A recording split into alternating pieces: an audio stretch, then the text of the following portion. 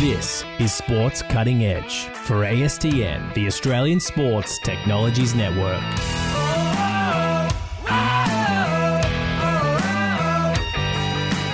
Here's your host, Lockie Wills.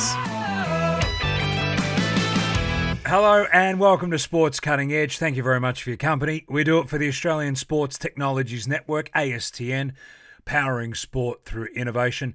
Check them out at astn.com.au.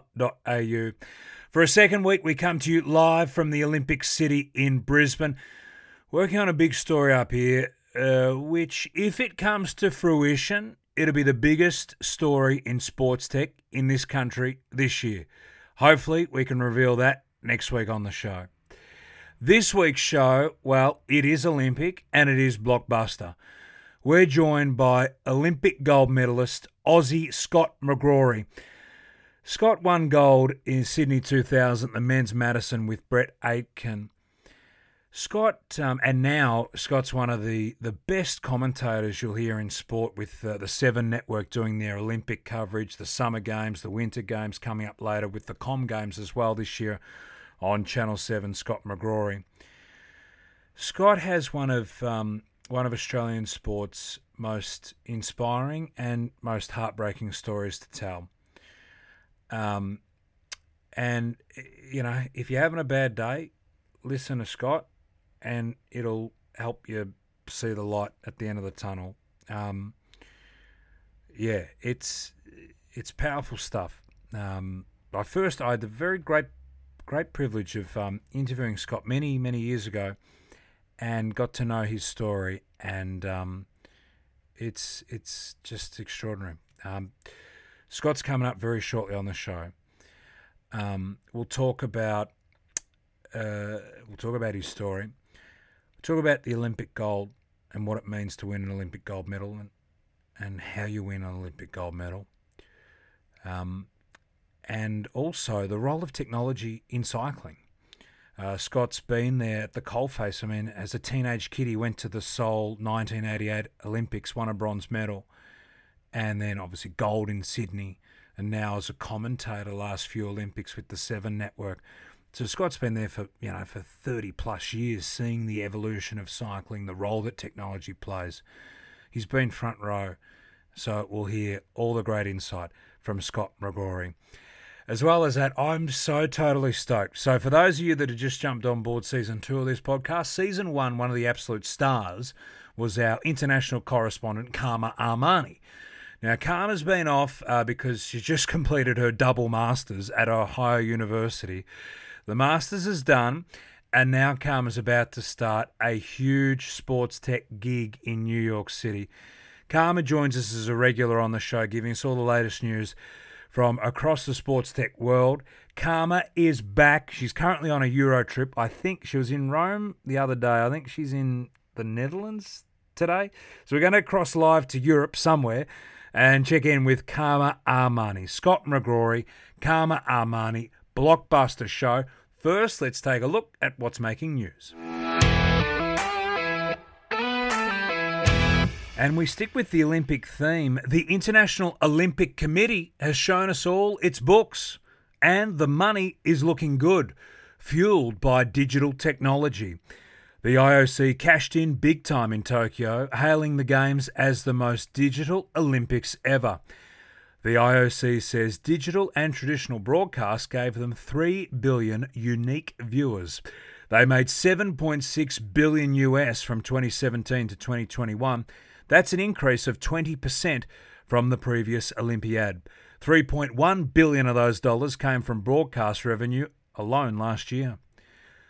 The Olympics has also given American broadcast to NBC a 45% subscriber surge in its streaming service, Peacock. The Winter Games gave Peacock an extra 4 million subscribers. They now have 13 million, but Peacock still made a loss in the first quarter of the calendar year. Aussie sports tech star Champion Data has signed on as the official stats provider of the Premier League lacrosse competition. Christian Hens from Premier League says Champion Data's technology will enhance the fan experience through insightful and accurate stats, especially around their new fantasy lacrosse offering. And Bond University in Queensland is transforming what was the warm-up field for the 2018 Com Games into a new allied health centre worth $45 million. Up next, Olympic gold medalist and just a champion bloke, Scott McGrory. You're listening to Sports Cutting Edge for ASTN, the Australian Sports Technologies Network. It is my great honour now to welcome Australian Olympic royalty, gold medalist from the Sydney Olympics in cycling, Scott McGrory. Scott, welcome to the show. Thank you. And, I guess we should always, when we introduce me, only think about it as you're saying it then, to remind people that I won my gold medal with my teammate Brett Aitken. So I should always give Brett a shout out that, I couldn't have done it on my own. He might have been able to do it on his own. So I'll certainly give Brett a shout out. Absolutely, of course. Yourself and Brett winning the men's Madison. First ever time the men's Madison was run at the Olympics, and I love it. See, that's the humility. That's the thing I love about Olympic gold medalists. When you're that good, you can afford to actually be humble and modest, and that's something that we love about you. Scott, of course, you've also been a superstar commentator in recent times with the Seven Network, not just doing the summer games, but the winter games as well. So your role in cycling is just profound. Now, can I ask you, with Jai Hindley just taking out the Giro d'Italia, the second ever Aussie to win a Grand Tour after Cadel Evans' Tour de France 2011, how do you feel as someone who's part of the Aussie cycling family? You must be just wrapped for joy. Absolutely. We are all buzzing at the moment, and typically not everyone, obviously within the cycling community, or very few, know Jai personally. I do, luckily. Super nice guy, really, really nice young man. So happy for him simply because he's a nice guy, firstly, to go and win something like this. And it's not to be overstated how important this is. Everybody thinks about the Tour de France. This is not the Tour de France, but it is the second biggest race in the world. We've only had Cadel Evans win a Grand Tour before, so a 3-week major stage race. There's only 3 of them, Spain, Italy and France every year. And he tried to win the Giro as well and couldn't do it. So it shows you how tough it is to be able to win these races. And, Jai, for him to win the Tour of Italy. I was actually on radio this morning and they were asking about it. I said, well, okay, they wanted to know how significant it is. I said, well, let's look at tennis. So you've got 4 Grand Slams every year, okay? If you were to choose one, if you could only ever win one Grand Slam, 90% of the players, if not more, would say Wimbledon.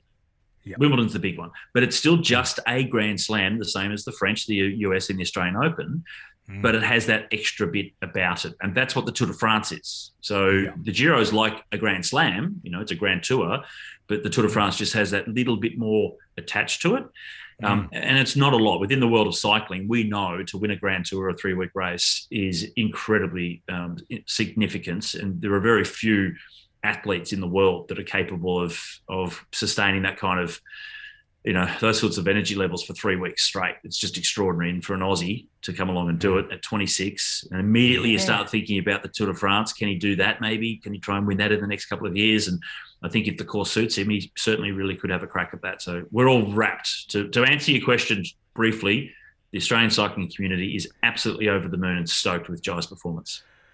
I bet. 26 years old, as you say, from Perth. Tremendous stuff, Jai Hindley. Yeah. Best part of, 21 and a half years ago, the Australian cycling family was wrapped for you and Brett Aitken. 21st of September, year 2000, Dunk Grey Velodrome in Bass Hill. First ever time the men's Madison has run, and you win with Brett, and you do it in fine style. Can I ask, Scott, when you get introduced, you do all the Channel 7 coverage and you do a lot of corporate speaking. When you're introduced as Olympic gold medalist Scott McGrory, what does it feel like, for your heart and for your mind? Well, immensely proud to know that we've been able to achieve something that, when you really break it down, you talk about stats and numbers, and most athletes, I think, are quite humble, and especially with cycling, because it's a type of sport where if you put things out there, get big-headed, and carry on like a bit of a twat, it's easy for other competitors to help you lose in future because of the tactics within cycling. So, for example, if you think about the Tour de France and you've got a breakaway group up the road and everyone wonders whether it'll make it or not to the finish, Now, if you're a really disliked rider and you've gone into that breakaway group, there might be riders in that group that just don't want to put in 100% to try and help you achieve something. So it's easy to help you lose in races if you get a bit ahead of yourself. So typically most elite cyclists are, I think, fairly humble in that regard. So and I think I looked it up from Australian perspective. Now, someone you might be able to go into finer detail. It was really challenging. I had the Channel 7 researchers even on this one, and they struggled to work it out.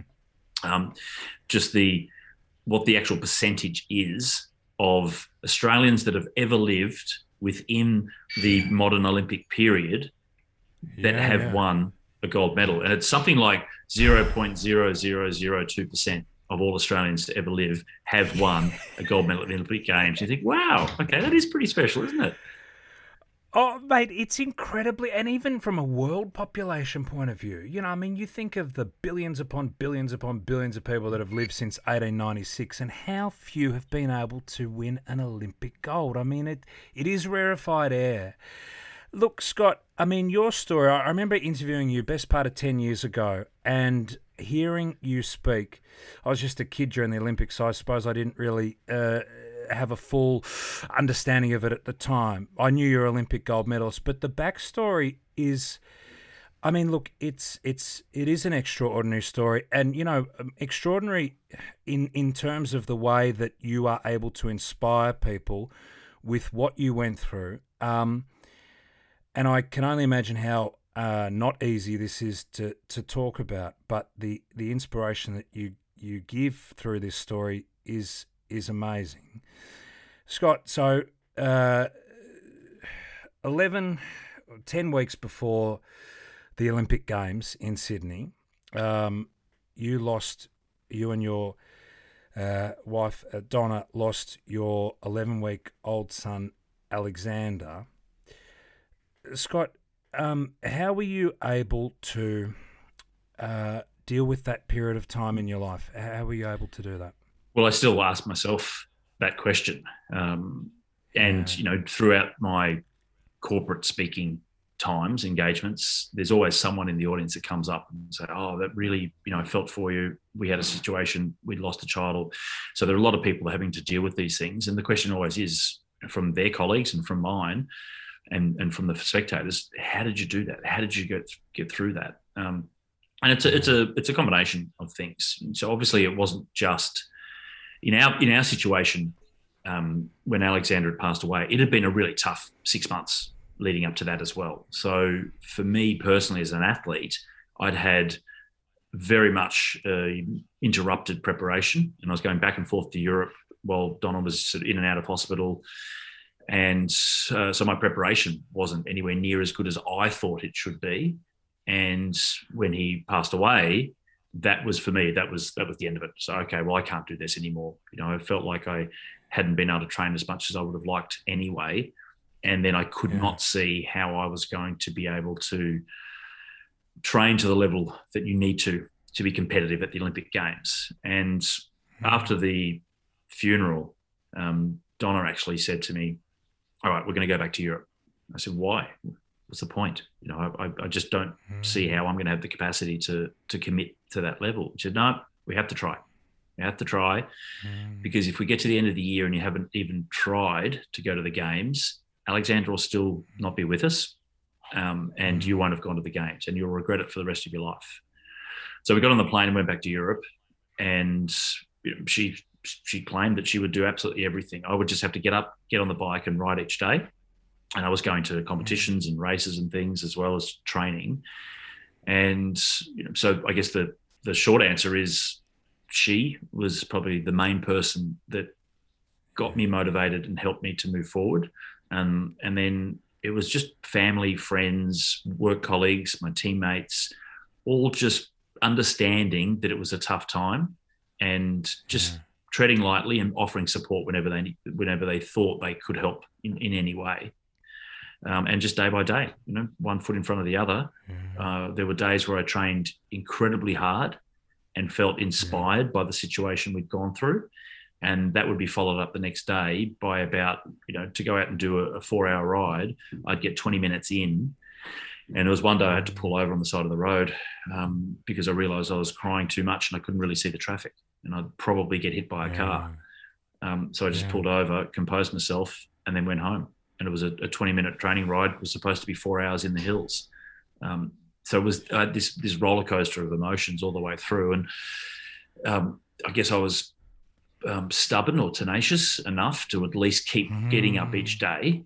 And with the support of others around me, I was able to continue. But the big kicker, though, was throughout that entire process, I'm still physically doing something. I'm training. I still wasn't sure if it was going to be enough to be competitive. And my I had an enormous amount of self-doubt that was starting to creep in. And there were, when you're a fair way out from the games, you think, oh, I haven't done enough. But look, there's still time. And then you get closer and closer. Oh, there's still time. And then a few weeks out, there's no more time. I don't think I've done enough. And I just fell off the cliff, mentally fell off the cliff as I was getting closer to the games, thinking that, this is an incredible opportunity to at least be at another Olympics. It was my second. It had been 12 years between Olympic berths. I had won a bronze medal at the Olympics in Seoul in 1988. And after that is when I actually had some self-belief that I could be an Olympic gold medalist. It took me as an 18-year-old kid to win a bronze to realise, hey, maybe I can win a gold. And I hadn't really thought about it before that. And I didn't get another gig for another 12 years. I missed out on the 92 team. I missed out on the 96 team. And then the Madison came in for 2000. So my event, which is what I was an expert at outside of the games, that came in. And the national coach then asked me to come and get involved. So 12 years on, I've got another chance. It's a home Olympic Games. It's not lost on me the significance for any athlete to even just compete at a home Olympic Games, but to compete and win. That's certainly something that I understand is extremely special, that I'll always have. So, he had all these things going on that made it an incredible moment. Typically, it should have been an incredible moment in sport, yet I was racked with self-doubt, absolutely racked with self-doubt leading right up into the day of the race. Can you tell us, when did you make that decision to definitely compete? I know your great partner in crime, Brett Aitken, and he also, he had a tough run of it. His daughter Ashley, in the lead up to the games, diagnosed with Rett syndrome, and then Ashley then passed away in 2009. So there's tremendous tragedy, but you gentlemen being able to survive, I think that's the biggest thing in life when things get as dark as that, to be able to survive. And you both have done it to your supreme credit, yourself and Brett Aitken. When did you make the call, yep, I am going to compete? And then obviously we'll talk about the self-doubt, but was it a couple of weeks out you said, yep, I'm in?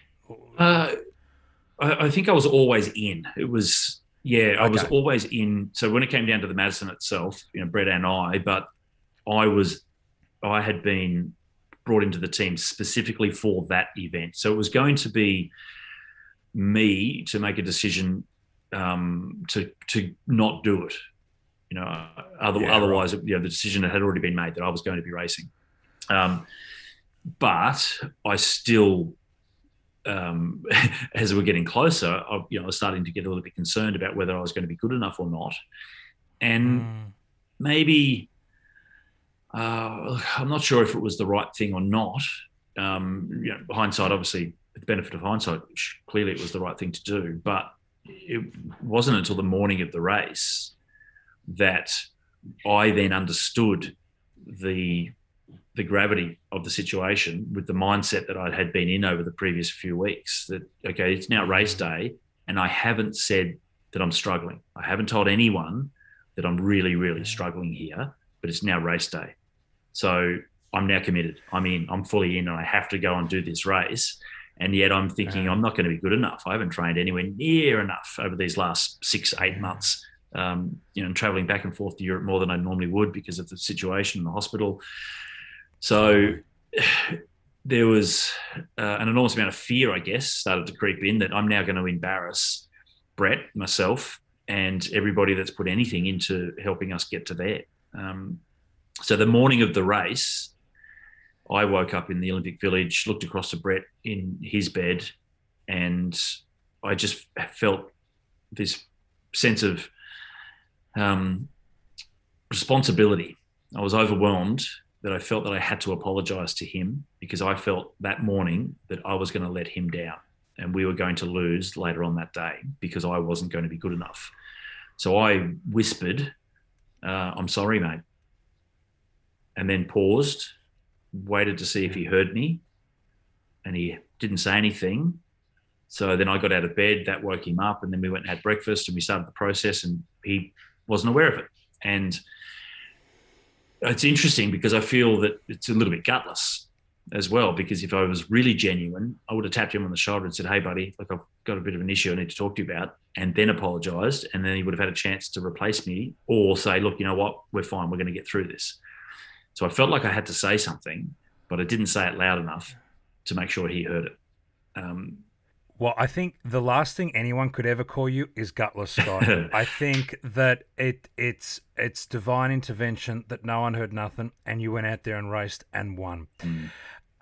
What about the lead up that day? So you go and have breakfast. What happens next? How are you dealing with the demons? What is that like between getting there and getting to the velodrome? Yeah, interesting day, because we have our breakfast, we start talking about tactics and reminding ourselves of what our game plan is going to be. And so many of the competitors that day, I knew all of them. I knew every rider in the race pretty well. I knew their strengths and their weaknesses. I'd raced with them. Several of them were actual teammates of mine in my European professional road team.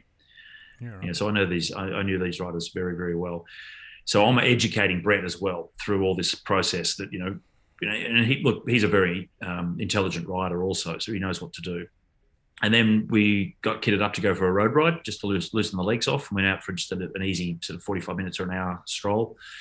And the whole time talking about tactics, the Swiss are going to do this, watch out for the Spanish, they'll always sit back and just at the right moments. You've always got to, after every sprint, after a big effort, make sure you look over your shoulder, see who might be going on the attack, jump straight onto them so we don't have to chase, be ahead of the game the whole way. So we go through all these sorts of tactics. And I remember thinking, I know all of this. I know I'm capable, typically. I know I'm capable to do all of this. And tactics was my bag. I was really good in tactically trying to read a race and work things out ahead of time. Yet I was still thinking, mate, what are you talking about? You're dribbling here. You're not fit enough. And I was kind of bluffing. I'm telling you I wanted to make sure he was as confident as he could possibly be. So I was at this point, I guess I'm trying to pep him up to make sure that he's really ready and, psyched up for this race. But in the meantime, I wasn't. I was far from it. And then we went to the track, got there about 2 hours before, hour 45 or so before the race, and saw our families.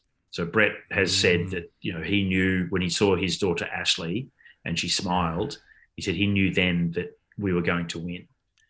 And I saw my family and Donna and thought, oh my God, I'm gonna let them down. This is gonna be terrible. So, put on a brave face. Oh, yep, fantastic. We're going well. And everybody else felt that they were super confident in us. And then we went down into the track. So down the tunnel into the center of the velodrome. And then I walked through there just racked with guilt, having actually seen my family, and sat down in the Australian compound and thought to myself, okay, it's now going to happen. I'm going to go on the track and start this bike race. I can't start with this attitude. What am I going to do? And to that point, you ask, how do you get to that point in time? And it was my family, it was my friends, it was my teammates. All these people were just encouraging me on that path to where I was then. And in sitting in the middle of a stadium of 6,000 people, I was incredibly alone at that moment, because there was only one person that still needed to be convinced that they could do this. And that was me. And there's no one there to do that other than me.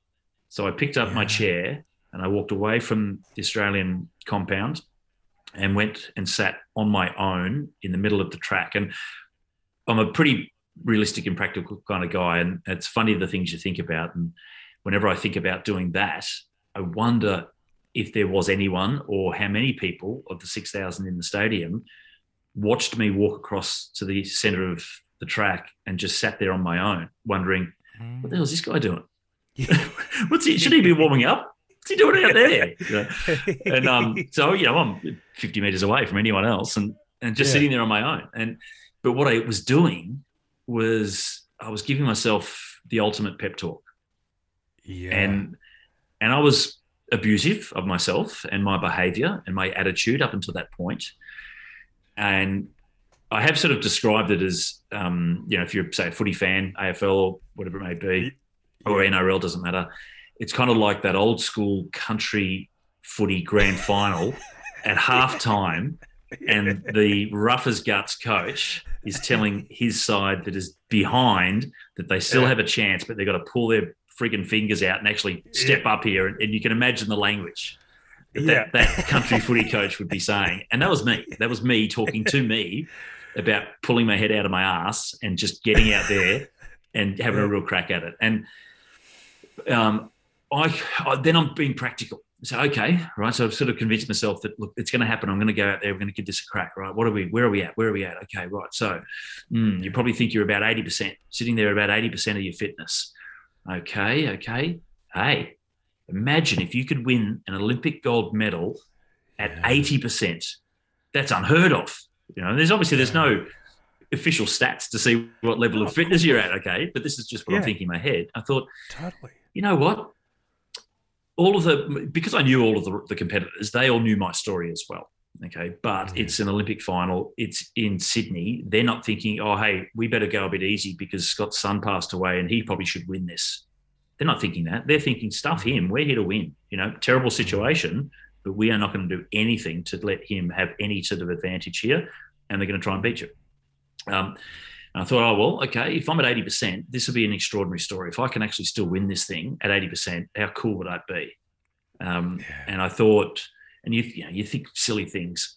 I thought, okay, look, if this was, say, if it's a gunfight, my competitors all have guns and I've only got a knife, well, I'm going to go down swinging. I'm going to be slashing throats. I'm going to be doing whatever I can, just dodging bullets, Matrix kind of style to get this achievement, to get the result. Now, when I did my very first corporate talk about the Olympic Games, it was for Jerry Ryan from Jayco Caravans. He's a good friend of mine. He asked me to talk at a dealer conference. He knew the Olympic story. So he, just from conversations as a friend. Yeah. So he asked me if I would speak to his dealers. So it was the first time that I'd actually sat down and thought about what that Olympic process was. Yeah. So it was then that I went through that whole self-talk for the first time, that I actually really thought about what I did to change my mindset to get ready for the race. And because when it happened, it just happened. You need a solution. You're not feeling great. How are you going to get the outcome you desire? And you go through the process, whatever that may be. And then we started the race. When I thought about it later, I went back, I picked up the chair and walked back into the Australian compound and then started my warm-up, got on the home trainer and started to get myself prepared. And then I could think back to what I was feeling and thinking at the time, and it was complete confidence. So I warmed up 45 minutes before the race, completely confident that we were going to win because we were the best team there. And I was convinced that we were. I knew that we were. And when I went up onto the track, and this does sound a bit corny, but I went up onto the track and I looked at all the other riders that had already lined up, and I thought to myself, you guys are suckers. You don't even realise it, but you're only racing for silver. That's fantastic. An hour earlier, I thought I was a complete loser. I had no chance. And I didn't think, it's not a conscious thought that I've gone through this process. I wasn't on the start line thinking, oh, gee, lucky I, had that talk to myself. Yeah. You're just doing it. And then it's years later that I went back and thought about it to prepare this talk for Jerry, and thought, holy shit, that was incredible. That was extraordinary how I was able to turn that around, because we dominated. We absolutely dominated the race. And you talk about 80% fitness, 100% fitness. Look, I wasn't at 80%. we couldn't have dominated the race the way we did if I was at 80%. Yeah. So Yeah. clearly I was better than I thought I was in terms of physical preparation. But we completely dominated, clearly the best team on the track, and we won. Yet I was apologising for the loss that morning to Brett. It's amazing when you think about what you're able to achieve. Well, it just so is, Scott. And the fact that, subconsciously through giving that talk to yourself, you're able to flick this switch where, as you say, you go from thinking you're the biggest loser in the world to going thinking no one here can even get a gold. They're going for silver because we're going to take this out and win. And you did. I mean, and it's so interesting. I've heard Roger Federer speak about this, the fact that physically all the players on the tennis tour are about the same. The difference is mental. And you look at what Roger Federer can do. What advice would you have, Scott, based on your tangible lived experience? This isn't something you read in an inspirational book. This is something you did for yourself and won a gold medal, the greatest honour in sport and, right up there in life. What advice would you have for people listening to this who are in the absolute, depths of despair with regards sporting performance? How can they get out of it? What advice would you have? It's interesting because obviously I've been through it. I lived it myself. So I have my own personal experience as to what got me going again. But it took me years to actually understand what I actually had done. So perhaps I should have written it all down to have a better understanding of it. It's hard to get that self-belief. Once you start to lose it, it is hard to get it back. But I think you just have to try. You just have to just get up each day. And as long as you hear it all the time, it's as long as you've done your best, as long as you've had a go, you should be proud of yourself. And there are a lot of people that still won't be proud of their achievement because they didn't win, because they were going there to win. Yeah. And one of the main things that I really learned that probably helped me when I got to Sydney was when I was first in the national team and we won the bronze at the Olympic Games in the team pursuit. During that period, we were racing against the Soviet Union and the East Germans. Okay, so in the 6 months or so leading up to those Olympic Games, our coach kind of drummed it into our heads that third would be our gold. So a bronze medal would be the gold for us because we're not going to be able to beat the Russians and the Soviets and the East Germans. And without saying it, he's implying that they're superhuman, there's a medical program, we're probably not going to be able to beat them. But hey, if we can get bronze and be the best of the rest, that's a great achievement. And that's exactly what we achieved. So we got what we wanted, which was bronze. And when I was out of the national team and went on to be a professional racing on the road and the track in Europe, my process changed. So as a kid, we trained kind of out of fear. You were picked because you're good enough to be in the team. But if you didn't train hard, then you'd get dropped from the team. So you're going out there each day just to not get in trouble and to not get dropped from the team kind of thing. But when I became a professional, I was getting paid to be in a team. They felt that I had enough worth for them to pay me money to be in the team. So then it was up to me to be the best I could be. And my process changed. I started to understand what real success is. And that's, falling in love with the process. It's not the end result. We always had that as a goal, and that'll guide you towards where you want to go. But during that phase, when I wasn't in the national team anymore, I'd forgotten about the Olympic Games. I couldn't get back into the team. So to be an Olympic gold medalist, well, that was a distant memory. So I had to, okay, what is the goal now? If there's not a gold medal I'm chasing, what am I going to do in this sport? And it's like, you know what? Anything, everything. Let's try and win a race next week. Let's try and win a criterium. Let's try and win a road race. Can I get over that final climb, not being a climber? Can I get over that final climb and be the fastest of the riders left in the bunch and win that road stage? There's a nice goal for me to get through. So then it became trying to be the best I can be every day, getting up and eating correctly, training hard, and just trying to be a professional sportsman. And then the results just came. And it became an easy process because I'd fallen in love with it. There was no sacrifices then. I didn't need that piece of chocolate cake. Whereas before it would have been, I needed some sugar. Oh, I feel crap. The coach has been yelling at me. So give me a chocolate cake and a chocolate milk. Yeah. Whereas as a professional, it wasn't a sacrifice at all. I didn't need it. I didn't crave it. It was, no, I need to lose a couple of kilograms if I'm going to get over that final hill to be the fastest sprinter left in the bunch. So I think it's, falling in love with the process and not putting too much emphasis on the end goal. I think that's where anxiety and pressure comes from, because if you don't achieve it, then you're just a failure. And that's not necessarily the case. One of my proudest moments as an athlete, it has been completely lost, because it was at an event back here in Australia. It was a Madison. Yeah. And I had a crash in Europe and fractured 5 ribs and 2 vertebrae. Had 8 weeks off the bike. And then the organiser of this other race, I was back home in Australia, the organiser of this other race asked me if I would ride. This is a couple of years after the Olympics. And I said, I basically broke my back, a month and a half ago. Haven't been training. He said, please. We don't have any big name riders. So really like, the Olympic champion to come back and do it again. So, okay. So I did. Trained for about a week and a half, 8 weeks off the bike, week and a half of training, and led to the halfway point. It was a Madison. And at the halfway point, I was in first position. And at the end, my fitness just completely failed me towards the end. And I finished third. So I still finished on the podium. And I look back at that third place and think, you know what? Jesus, that was a gutsy bloody ride. I broke my back 2 months before that and still got third. Everyone else saw that as the Olympic champion, long in the tooth, crested the wave and got his ass kicked. Yeah. And I look at it and think, no, that was actually one of the best rides I've ever put in, that ride.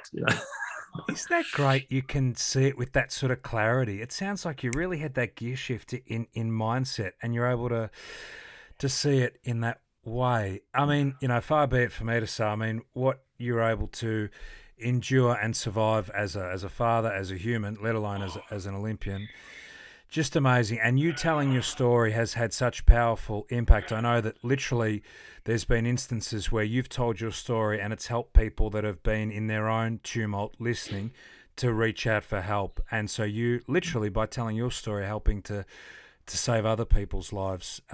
It's incredible, Scott. Mate, now you have 2 daughters. I know that your eldest daughter, as an absolute soccer star, I think might have been player of the round last week. Can you tell us about your girls, mate? You just must be such a proud dad of Alex, your beautiful angel, and then your 2 daughters. Tell us about them, Scott. Yeah, so that's Maddie, Madalena. Her middle name is Alexandra, so named after her big brother. And she got best on ground at the Bendigo Women's Soccer League in her game last week, playing for Strathdale. So yeah, super proud of her and her little sister Leilani. So there's 6 years between them, because Alexander wasn't our only, tragic story. So there is an age gap between these 2. And Leilani was playing AFL, and she's new to the sport, so she's playing under 13s. Yeah. And when you watch it's always entertaining when you watch the country footy scores when they pop up on the telly and they show the Kyneton versus whatever, and these. This was one of those. So she was in the winning team, and the score at the end was 120-0. Oh wow! Yeah. Yes. That's one of those great scores that pop up on the screen from a country footy match. So under 13 girls Bendigo AFL League, and as that number starts to grow, you switch from supporting your child and your side, and they're going really well, to, oh gee, I hope they can score at least a point, maybe a goal. And at the end, I felt terrible for that side. I felt absolutely terrible for them. I thought, poor things, didn't score a single point. Yeah. And Leilani actually said that the team, her teammates, they started talking about it, saying, "Oh, hey, look, should we, maybe even just run one through, one through, just to give them a point, rush it behind, yeah." Which of course they didn't, which is the right thing to do, because hey, it's competitive. No, give them nothing. That's a percentage booster. Yeah. Now, what about your career? I mean, you and Anna Meares were the dynamic duo with all your cycling commentary for the Summer Games. Then you did Winter Olympics as well. How are you enjoying the role in the commentary box, Scott? You're a natural at it. You must be loving it. You and Anna, two Aussie golden champs. Oh, thank you. Look, I do love it. I really do enjoy that. Of all the things that I do now, and I have some pretty interesting jobs and bits and pieces that I do, that's the one that I really get into. Obviously, any sport, doesn't matter what it is. Cycling has been my thing. The Winter Olympics for 7 this year was the first time I'd gone outside of cycling for a major event like that, an Olympic Games. Yeah. And that was with speed skating, long track speed skating, which is really similar to track cycling anyway, which is why 7 threw that one at me. I don't know if it would have mattered, but because you're not using the same sort of jargon as you would in cycling compared to speed skating anyway, but the similarities was extraordinary. And I loved it. I love learning about the athletes, and I like understanding how your job is not just to call the race and make that somewhat entertaining, but to educate the audience, especially for the Olympic Games. And whether it's summer or winter, for me, you are there to bring the audience along with you. And you can overdo that, by going into too many stats and particular things to try and educate the audience, 10 years of knowledge in the next 5 minutes. Yeah. And that's overbearing.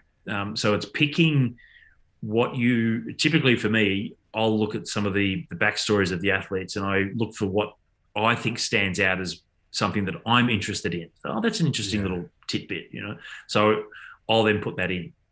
But you don't want to do that with every athlete. Otherwise it becomes, you're throwing all these different things. Like, I got a movie reference in every day during the Winter Olympics. Yeah.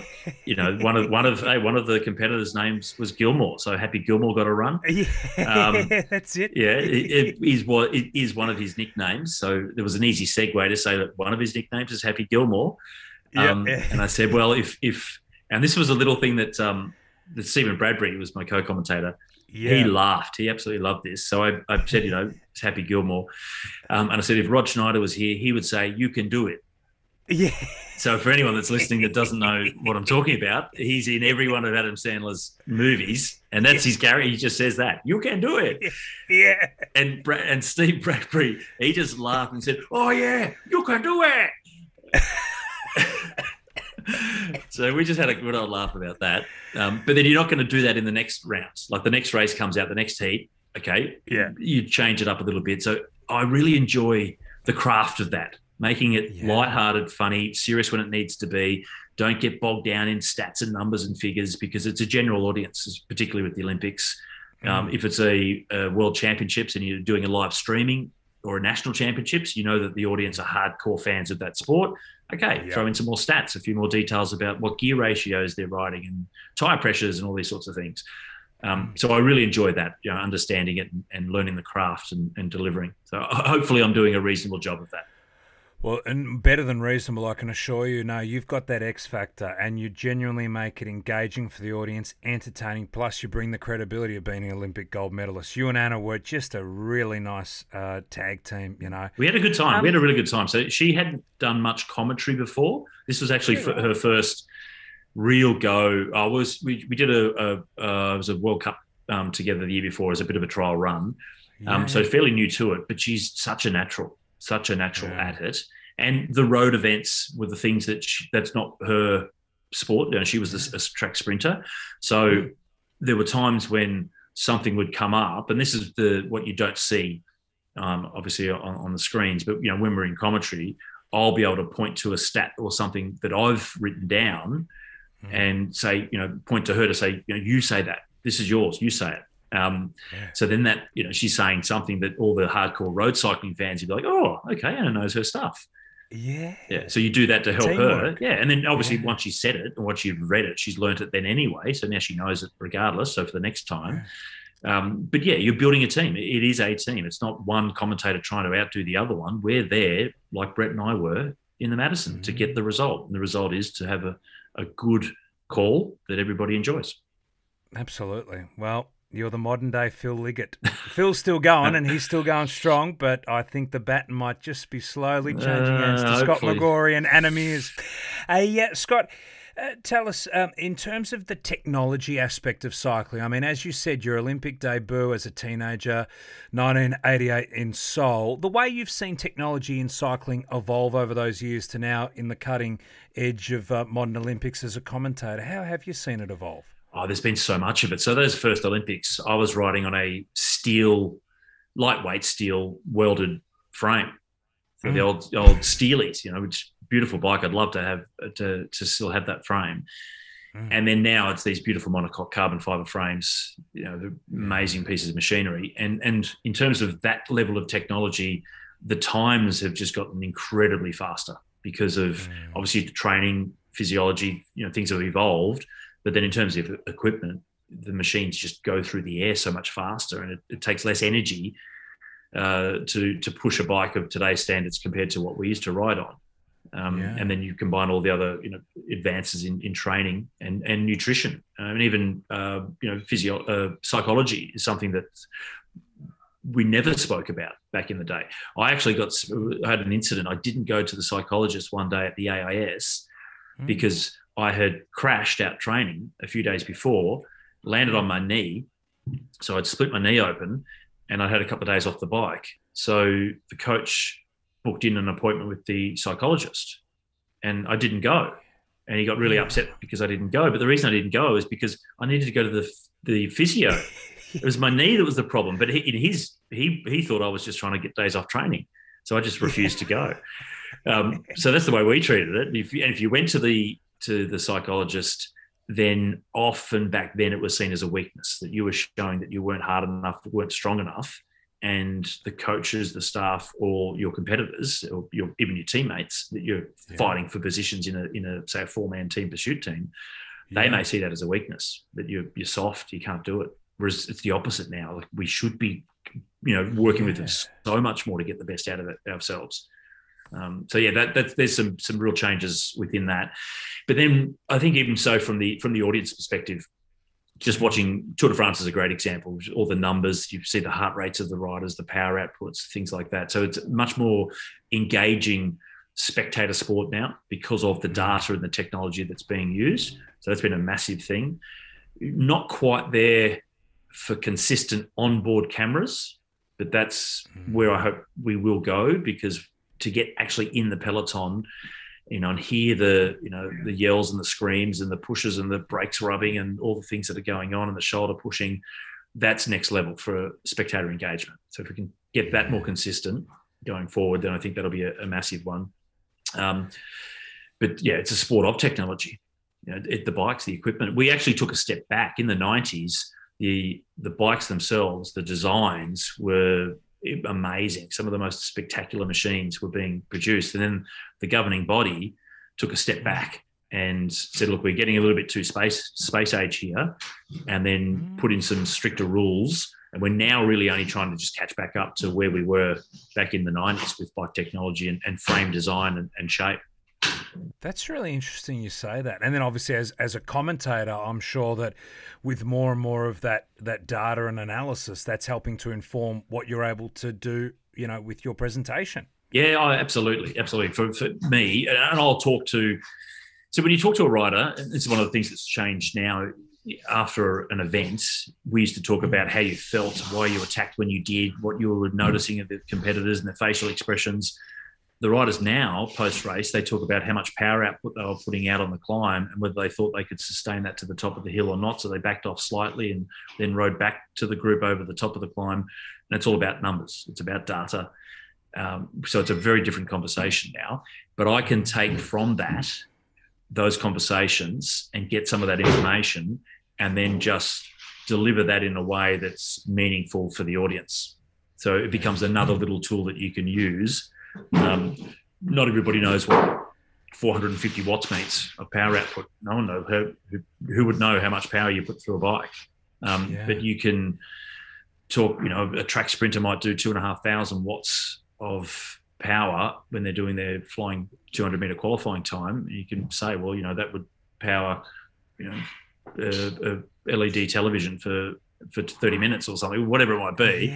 Yeah. But, you know, there's all these little things that are happening from the data information that the writers will use differently to what I would use to then educate the audience better.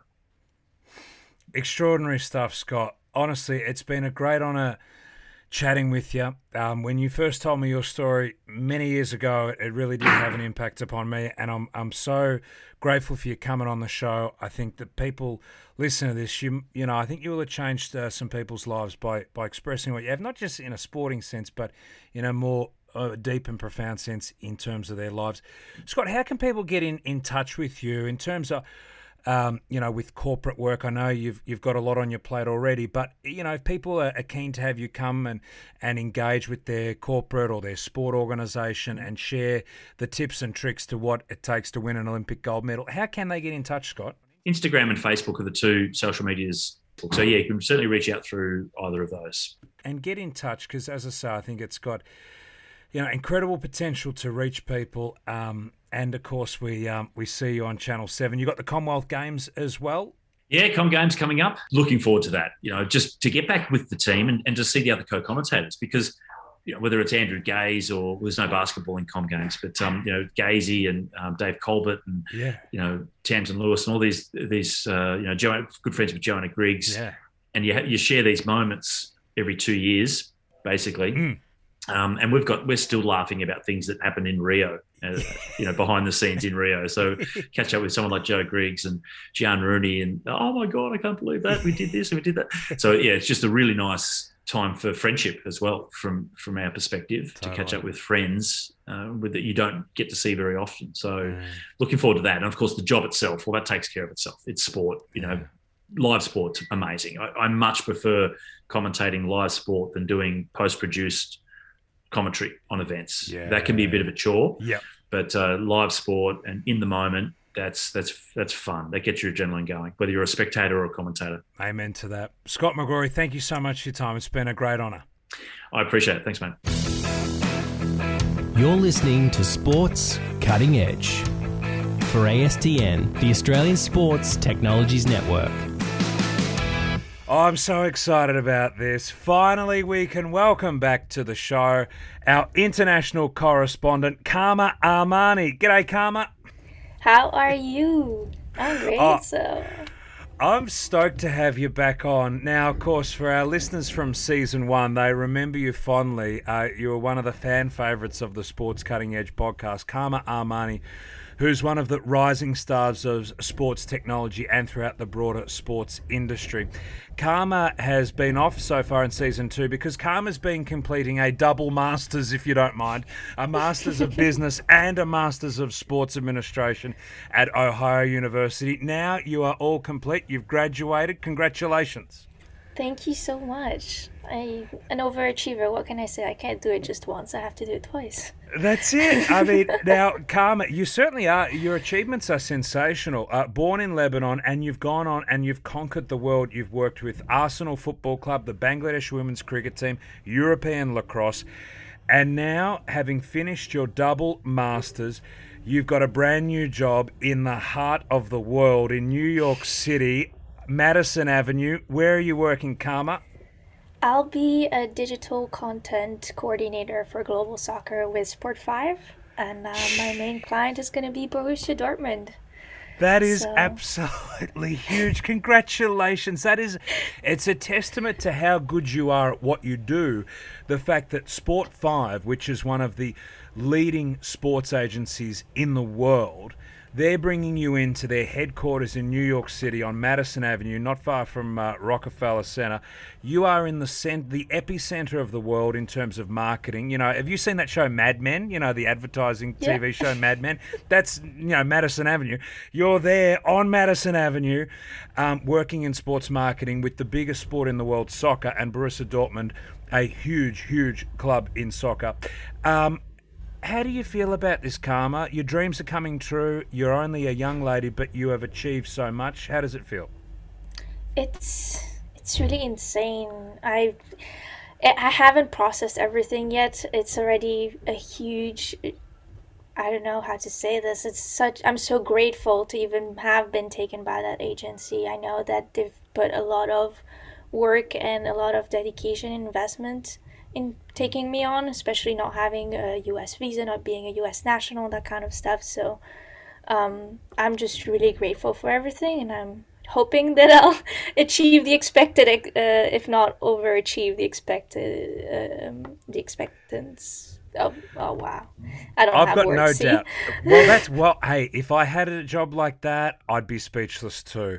Because there's no doubt you'll achieve what's expected day one. From there, you'll just blitz it, and they'll be like, "Oh my god, this person's amazing." Like that's a huge deal, and that's a plum job to get straight out of college, having done your double masters. Karma, tell us what sort of things will be involved in this role. I mean, digital, media, and soccer. You've got the most powerful media platform, digital, the most powerful sport in the world, soccer. That's a very powerful combination. Well, it's a lot about internationalization and bringing new fans to Borussia Dortmund. So it's not just, it's about creating the content and following Borussia and telling their story in the US and other parts of the world, but it's also making sure that people know what the brand is about, growing the brand, and making sure that everybody feels part of the club no matter where they are. So that's going to be my role, creating content that brings people together and make them insane fans of BVB, let's say. You are a great example of how dreams can come true. In season 1, we were chatting how with your local, your college soccer team, the women's soccer team there were they the Bobcats? Am I right? Yes. Bobcats? Yes, the Bobcats. Mikey, you're supposed to be a fan. I know. Yes, the Bobcats. I know. Yeah, but it literally, in the space of 6 months, you've gone from doing digital media for the Ohio Bobcats, which are a great college side, but I mean, now you're dealing with one of the biggest soccer clubs in the world. I mean, in 6 months, that's amazing. It does show that dreams can come true. You've got all the ability in the world, obviously, but the hard work as well. What advice would you have for young ladies that are listening to this who want to follow in your footsteps and make their dreams come true? What advice would you have? Attitude trumps skills. Show up every day with the right attitude, show that you want to be there, and people will notice it. I don't think I've always had the right CV or the right skills, but people know that if I'm going to be there and working on a project, I will give my 100% for it. So I think that's what's helped me get the job, but also get the reputation that I have currently amongst my peers. I know I can go to them for anything, and they can come to me for anything. So attitude. That's what I think. Love that. Attitude trumps skills. Attitude. That's the advice for young ladies out there. Well done, Karma. I love it. Very poignant words. Well, we can't wait to watch your stratospheric rise continue. I mean, this is your first job. I can only imagine where your career is going to go. Wow. Please don't add any more pressure. You're young, Karma. How old are you, if you don't mind me asking? I'm 23. You're 23 years old, my God. Seriously. I hadn't even got out of bed when I was 23. I was still asleep. That's amazing. No, congratulations. You deserve every bit of success you got. Thank you so much. Now, of course, you, as always, bring in the great cutting-edge sports news from the tech world. Karma, there's something in particular that's caught your eye. Can you tell us about it, please? Yes, I have a couple of questions for you first. Ooh. So, first, how many subscriptions of anything out there do you pay for right now? Interesting. I've got Apple Music, and I've got one with a news subscription. Netflix, that's 3. Let me throw in, there'd be a couple other ones for work, so maybe I'm going to say 5. But in terms of media content, really it's only Netflix and that news subscription. Yeah, so I'm not oversubscribed, to be honest. That's totally fine. And how do you pay for cable, or do any of your friends pay for cable? How many people have cut the cord around you? Yeah, there's been a lot of cord cutting. I've been lucky. I still have access wherever I am. I always seem to land on my feet with a place that has cable or DirecTV satellite already there. So I'm lucky in that sense. But yeah, I've noticed in circles around me, there's been a tremendous amount of cord cutting. And that's been a phenomenon in Australia whereby, so Fox Sports are our main provider of sports content. And, you know, they have the traditional cable service, but then they have a streaming service called Kayo. And what's happened is a huge amount of their audience has migrated from cable to this streaming service, and then they've brought in a lot of new customers as well. So that's been a huge factor. Well, if you ask someone that's in their mid-20s to mid-30s, they might say that they have also, like you, 5 to 10 subscriptions, maybe more centered on the media side. And most probably they're going to watch their live sports at a friend's that still has cable, that one friend that everybody knows is on the other side of the city. They'll go watch the Super Bowl with. So it's not really a surprise. And if you look at the statistics in the US alone, there's more than 50 million Americans that actually have cut the cord as of last year or have never had a cable subscription.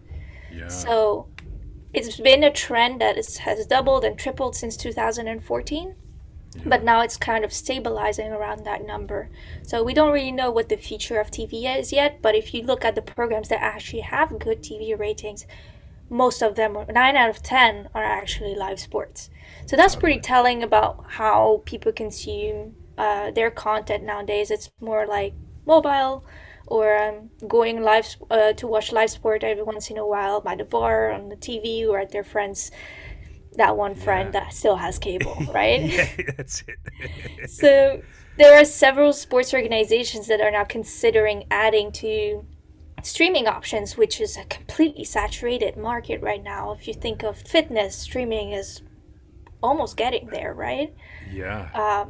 And to reach fans that, you know, where they are consuming most of their content, which is mobile phones, right? Tablets, mobile phones. You watch YouTube on your phone, you consume content on social on your phone, you watch March Madness on the phone, right? Through the app while you're studying or while you're working when you're not supposed to. So that's the state right now. And in the US, the NFL will launch its own mobile-focused streaming service, which is going to be called NFL Plus. Super creative. I'm kidding. And it's going to be coming to your mobile phone as early as July this year, although it has just been teased like January this year.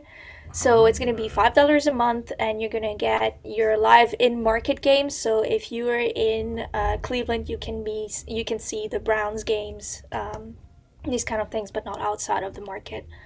And it's a shift from the free content that you can get from the NFL.com app or the website. Usually you can watch for free, but now it's going to cost you a little. And it's really up in the air in the terms of what the other media offerings of the NFL are going to look like. It's going to be a big streaming bundle where you get NFL media, NFL films, NFL Plus all together, or is it going to be offered to different people? And right now, you have Apple TV that's rumored to have gotten the deal, but we don't know what the deal is yet. But either way, it's going to cost a lot. It's going to be a heavy, heavy price tag. Well, and that's it. And so are the whispers you're hearing from over there in the States that it will be Apple? Because I know there was talk that Amazon might get in on the action, but Apple are looking the favorite from what you can see, Karma? Well, from media reports, it seems that Apple's the favorite, but it really depends on who's willing to pay for for example, the Sunday Ticket program. It has an extra $1 billion to the price tag when the contract expires. So who's willing to pay for that, and who's willing to bid for it at a higher price, right? And we're seeing more and more sports starting to take space on streaming platforms, Karma. Mm-hmm. Absolutely. You have FIFA that just launched last month, FIFA Plus, also very creative. And they have it's free, but you have to watch ads to it's an ad supported platform. So technically you can watch content as much as you want without paying anything, but you're going to get the ads popping in every now and then. And they've released it as an app as well, so it's mobile based. But the free part is TBD. We don't really know if it's going to stay free, so that's something to consider. And you can watch live soccer games. You can watch from the domestic leagues around the world. So it's really nice for different countries that might not be able to put their domestic league on the map. You can watch. There's going to be a match center where you can see results and stats from each games. So that's going to be the core strategy of FIFA with that platform. And you can also watch documentaries and archived clips from games, but you cannot watch World Cup games on them. So that's something to see how they're going to grow that. And will World Cup games ever be streamed on that platform? Maybe that will come with a paid offering. Yeah, you would think so, like that premium service. And it's interesting how, the win is for these sporting leagues, clubs, etc. Like the ability. So, for example, if a sporting league has their own app, Sporting League Plus, they're able to then be able to extract data from their consumers. Yeah, so it's an opportunity for the harvest. Is that what you're seeing? Yeah. Because they're going to be using the platform in different ways, obviously, but they're going to have to sign up for it, put not just their payment details, but there's going to be maybe age restrictions or other data collections, name, email addresses. The email addresses, I think, are a mine of gold for people in data. So... And you're going to be signing up for maybe different streaming platforms associated with one sport or with a different sport. MLB, for example, is trying to partner with the NBA and the NHL to create their own streaming platform, who I'm pretty sure is not going to be called MLB Plus, but we'll see. They're facing some obstacles, though, so it's not going to be there until 2023. It's their Sinclair Broadcast Group that's going to create their own streaming platform as well, and they have the streaming rights, like the rights for 14 MLB teams and 16 NBA teams, 12 NHL teams. So if they combine, they have a pretty good offering. But MLB, NHL, NBA are trying to do their own. So having a cross sport idea of who's going to watch the NHL, who's going to watch the NBA, who's going to watch the MLB all in one space is going to be even more powerful. Definitely. And we're seeing that, aren't we, that sort of that concentration with in amongst such a fragmented media landscape. We're seeing that need to try and pull resources together.